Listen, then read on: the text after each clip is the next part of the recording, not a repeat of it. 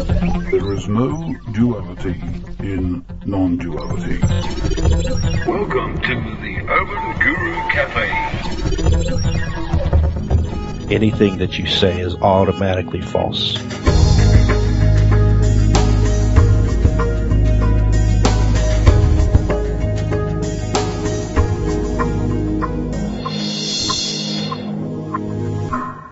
The minute that we start talking about the one substance, then we start using concepts.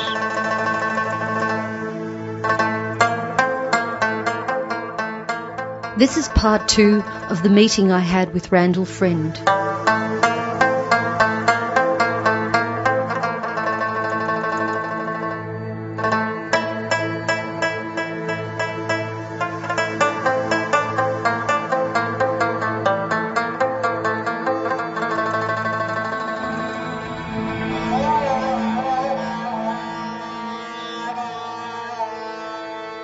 Out of the nothingness comes the I am. And then out of this I am comes the world. Then we start abstracting into concepts. We start adding on, I am Randall, I am a man, I have a job, I do this, I'm a good person, I'm a bad person, I'm a nice person. We go further and further. I study science, or I like to play football. Whatever the abstraction is, we just go further and further on down the line in the identification. We start by looking at the reality or the impermanence of all of these abstractions. And we see that they are relative and impermanent. So we rest in the I am only. This is what Nisargadatta talks about. We rest in the I am only. What is that? And that is this sense of existence, this sense of beingness, the sense of aliveness. That is undeniable, and that doesn't require a concept or a belief to know. It's immediately there. It's not changing. It's a knowing, and it is ever present and obvious. It's unescapable. So we rest in this sense of I am. And then we realize lots of things. We realize that, yeah, this body-mind is there, but it's not me. It's not what I am. It's sensations, and it does lots of things, and there's the sensation of arising of apparent choice, and this body goes about and does lots of things. But that sense of I am never changes. That sense of I am is a knowingness that's watching this. It's like a mirror that reflects the world. It reflects the activities of the body-mind. It reflects the human experience, but it's never involved. It's not doing anything. It's reflecting. It has no eyes or ears or brain or arms or legs. It's simply reflecting these things that are happening. And that's obvious once we see through the concept of a person, once we break the identification with that body-mind as being the center, as being the person, as being what I am. But that's still duality. So the sense of the world, the computer and the desk and the walls, and this is all a picture being drawn by the mind through the brain and the nervous system, and this process takes place. But if we take the brain out and put it under a microscope, we take the chemicals out of the brain which create these sensations, and we look at them under a microscope, then there still has to be a perceiver to see these things. And that perceiver is part of the illusion. Even the witness is part of the illusion. And ultimately we have to discard that too. Ultimately we have to realize that no matter what words we use, we're never going to get it. That we turn around and look, we are nothing. We are not.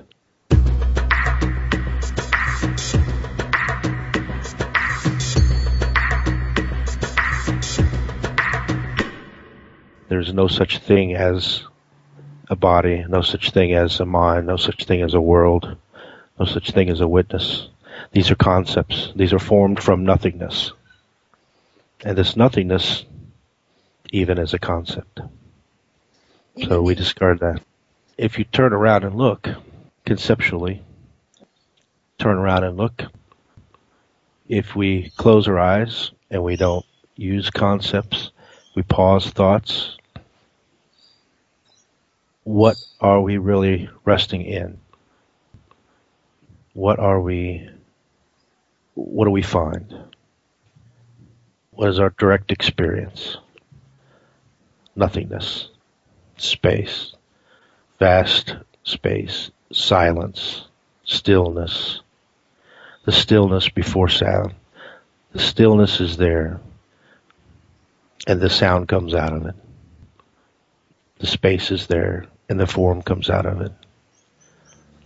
So this nothingness prior to the world.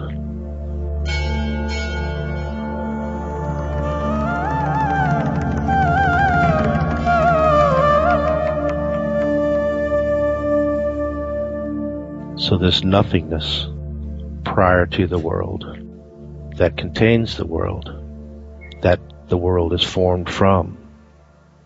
It's what we're pointing to, but we're still saying that's still a concept, that's still duality. Let go of the rope, jump off the cliff. There is nothing there that can harm us. There's nothing there at all. There's nothing to be afraid of. It's all conceptual. It's all formed from nothing.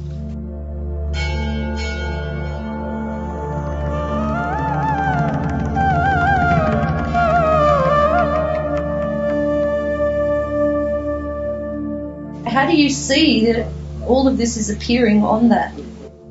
Well, once again, we're saying, how do I do this? How do I do that? There is no how. There is no method. There is no process. There is no you to do any of it. There is no answer to find. There's nothing to grab hold of. And then that's so funny because here I am asking these questions. And then there's somebody who answers the question, and then there's this entity that looks back and sees, and then sees that there isn't an entity there. So there's all this crazy play. It's almost a farce or something. What's going on? Well, a very interesting way to put it is we use the word mind, and we don't often see that the word mind is not a real thing, that mind is a conceptual box that we use to describe thoughts and beliefs and memories and associations and all these things that seem to be appearing. We use the word mind to create a category for them, to create a conceptual box. But mind is not something that I can take out and show you. It's not an object. It's not a thing. It's a concept. But mind is not something that I can take out and show you. It's not an object. It's not a thing. It's a concept.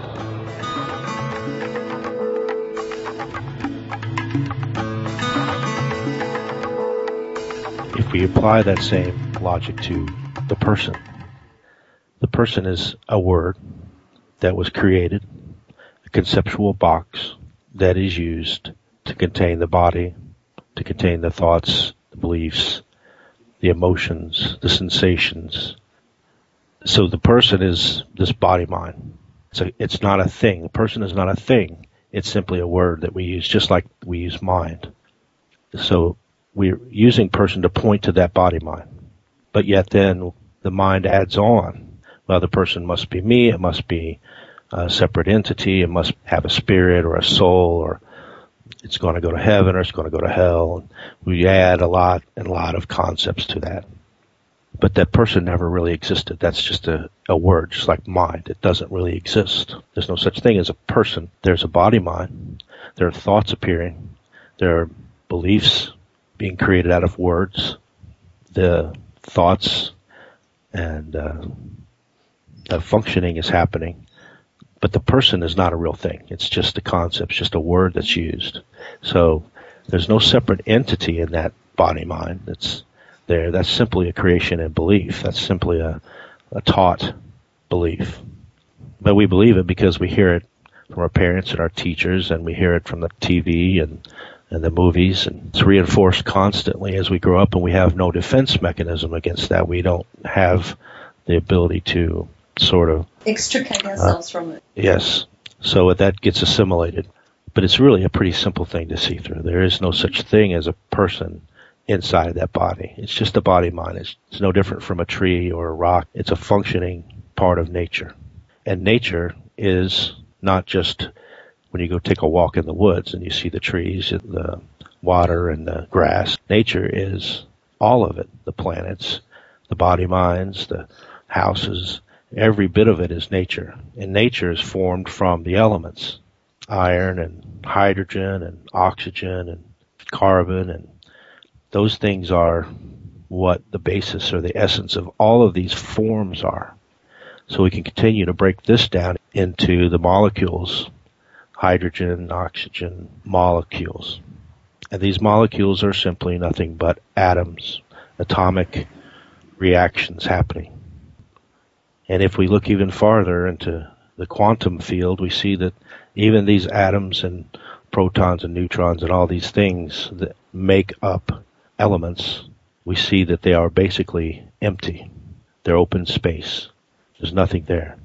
They're simply energy. And that energy creates, in different ways, forms the different elements, which then form bodies and houses and trees. But it's all emptiness. Any first grade chemistry book will show you their emptiness. But we really ignore that. We don't put that into the newspaper every day because that's not what people really believe. They believe that they're a solid substance and that they're separate and that they're a person and they have a soul and they're going to go to heaven or hell. But the basis of the essence is emptiness, this intelligent energy that Bob speaks of. And that's no different than the intelligence that's spinning the planets, that actually is forming the planets and spinning them, the blood flowing through the veins and the sap flowing through the trees. And all of this is this intelligence that is forming form from emptiness. Emptiness is form, form is emptiness. But if form is emptiness and emptiness is form, then neither one really exists.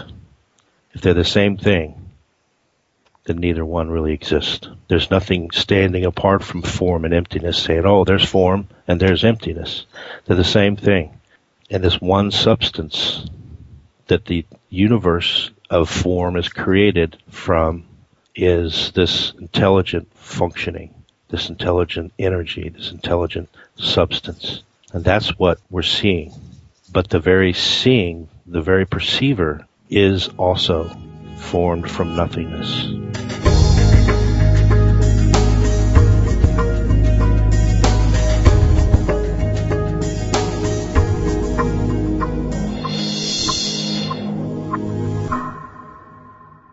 What is it to know clearly on that? Whether you know it or not is irrelevant, because you already are that anyway.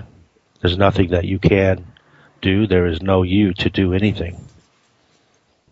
The world happens. You find yourself here, you find yourself there. That sense of I am comes up after the fact. The sense of I am then later goes in, and the sense of being a person applies ownership or doership to it after the fact.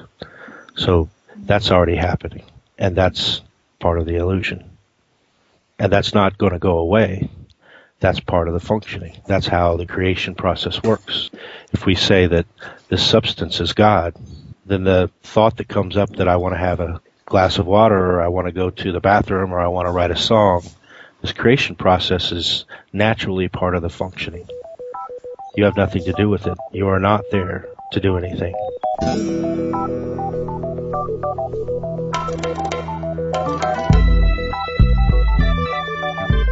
Things that are created in the world are created through lots of different ways, and one of those ways is the thoughts come up and actions are taken based on those thoughts, decisions are made. And that's obvious, and I think a lot of times people get confusion because they say, well, this is happening, this is obvious, there are thoughts coming up and then decisions happen. But the point is, there's no you there making those decisions. There's no you that's the author of those thoughts.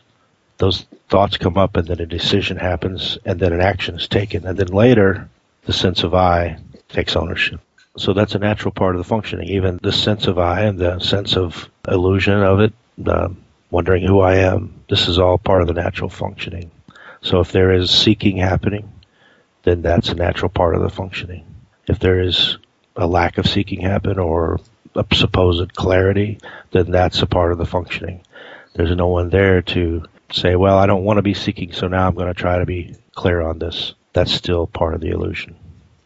Kind of the essence of what I gained from Bob and Gilbert was what you are is prior to any concept about what you are. I think that sort of wraps it up very nicely. That's it for now from the Urban Guru Cafe. If you have any comments to make about this story or any ideas you would like to hear about, you can find our contact details at urbangurucafe.com. Thanks for listening. There is no duality in non-duality.